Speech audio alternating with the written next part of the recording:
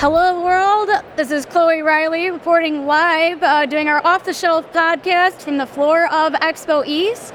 I've got Mike Scavuzzo here with me from Numerator. Hi, Mike. Thank you for being here. Yeah, thank you so much for having me. I appreciate the invite at what is our last Expo East. That is true. Can't wait to see what's to come next. Now, Mike, you've got some really cool category reports on your LinkedIn. Love them. Very readable. If you haven't seen these, you should all go check them out in the audience there. So, Mike, I feel like one of the cool ones you had was about functional beverages, kind of looking at the growth there, and also energy drinks. So I know we've been watching this, but would love to dive in a little bit deeper and hear, just kind of what are you seeing there? Yeah, it's two very fascinating categories. And starting with energy drinks, which I would argue may have pioneered more of the functional beverage growth that we've seen recently in terms of bringing consumers in looking for more out of what they're drinking. And obviously this is in the form of caffeine, mostly for energy drinks. But historically, the category has been dominated by Red Bull and Monster. And, they're between the two of them, about 75 or to 80% of market share. Now that remaining 20% has shifted greatly over the last 7 to 10 years, with a lot of new beverages coming in, specifically a Celsius, a Bang Energy, which is now obviously acquired by Monster with bankruptcy there, as well as C4 and many others. And a lot of these brands that have come out are leaning more into cleaner ingredients, cleaner label, more targeted in their approach to consumers to offer something that Red Bull and Monster are. So we've seen a lot of growth, not just from volume sales and households purchasing, but space in stores as well as new item launches. Interesting. And so it seems like appropriately we're hearing natural products. The clean label is what the people want, evidently, or at least, in their energy drinks, maybe that's an option people are looking for. Yep. Really interesting. And what are we seeing in functional? What's hot there? I mean, almost everything is hot and functional. It's starting with the most prolific in terms of gut health, prebiotic, probiotic, and now postbiotic, which has been around for a while, but I think is starting to come into the functional space. Sidebar, what is postbiotic? I wish I was better schooled on it, but I'm not even going to try to explain. Biotic, I guess is what we can assume. It's naturally occurring in the body. Okay. It's always present. Okay. Sure. But that category in particular, it's one of the few categories that is growing households, trips, so the number of times consumers are going to buy, dollars, and units. What we've seen over really this year as a result of price increases from 2022 is volume is up for most manufacturers and brands, but units are far down, very much in decline. And as we start to cycle and lap those price increases from 2022 this year, we'll start to see that gap close and dollars won't be up as much and hopefully units start to stabilize. That is not the case for pre and probiotic sodas in particular.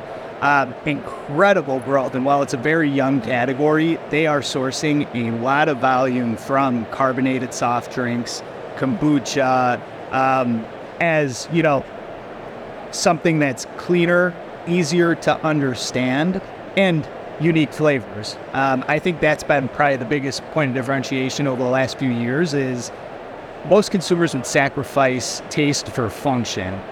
In prebiotic and probiotic sodas, the taste is there and you have the function. So I think that's why we're seeing so many consumers gravitate towards that branded or that category in particular, and why we're seeing Olipop and Poppy and Good Culture really take off. Great.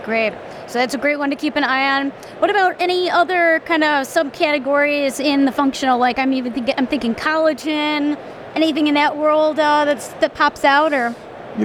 That's a good question. Collagen is an interesting one because it has been around for a little while now. Brands are incorporating it more and more. But I think it still comes down to the clean ingredients in the taste. Collagen, obviously a big one. not so much the protein source in say a soda or something like that, but lower calories, lower sugar, definitely on the rise in those areas. And of course, energy. I mean, consumers want energy, and people need energy. It's in this busy world, so that's not going away anytime soon. Yeah, I'm very pro energy. Let the record state. What do you drink for energy? Oh man, decaf coffee. Oh, okay. Did I just say that? you can Out loud on the record forever? There's still some caffeine in there. It's okay. Yeah. Me and the caffeine, we have a very delicate relationship, and we have to respect each other's boundaries. Absolutely. But that's great. I have tried the Olipop too, and some of the functional. Yep. I think they're really interesting. I like them. It's unique, and I think with the competition that's come in, I hope it doesn't turn into a more commoditized category. They very much play a premium role, and they warrant that premium price given that they're meeting taste expectations and they're delivering functional benefits. And consumers are willing to pay. So I hope that we don't see that category from a consumer perspective. If the prices go down, it might be a good thing. But we're talking emerging brands that are trying to make it and get by. So that price degradation isn't ideal, especially for startup brands. Okay, great to know. Mike, any other trends, any other forward-looking trends that you've got an eye on that our listeners should be aware of and be thinking about? Yeah, I think this is more of a macro take. It's tough out there currently, and it's not just for consumers, it's for brands, and it's for retailers and manufacturers. You think about this year where inflation has come down, but not at the rate that everyone thought it would, so that's still a factor. SNAP benefits ended in February of this year. Student loan repayment starts up next month, so consumers at large are already cash strapped. And taking on more debt now as they have to pay back debts and loans that are out there. So it's the interesting thing for food. While those might be headwinds, you have to think about it from a opportunity lens where maybe the big CPG companies aren't going to innovate as much or put as much focus there, which leaves opportunities for younger brands to come in and take up shelf space. And it's what I love about food and beverage at large. People still need a me moment throughout whatever they're dealing with, and they're willing to pay a premium if that product meets what they need. And they will sacrifice in other areas of their life and their spending. So Right.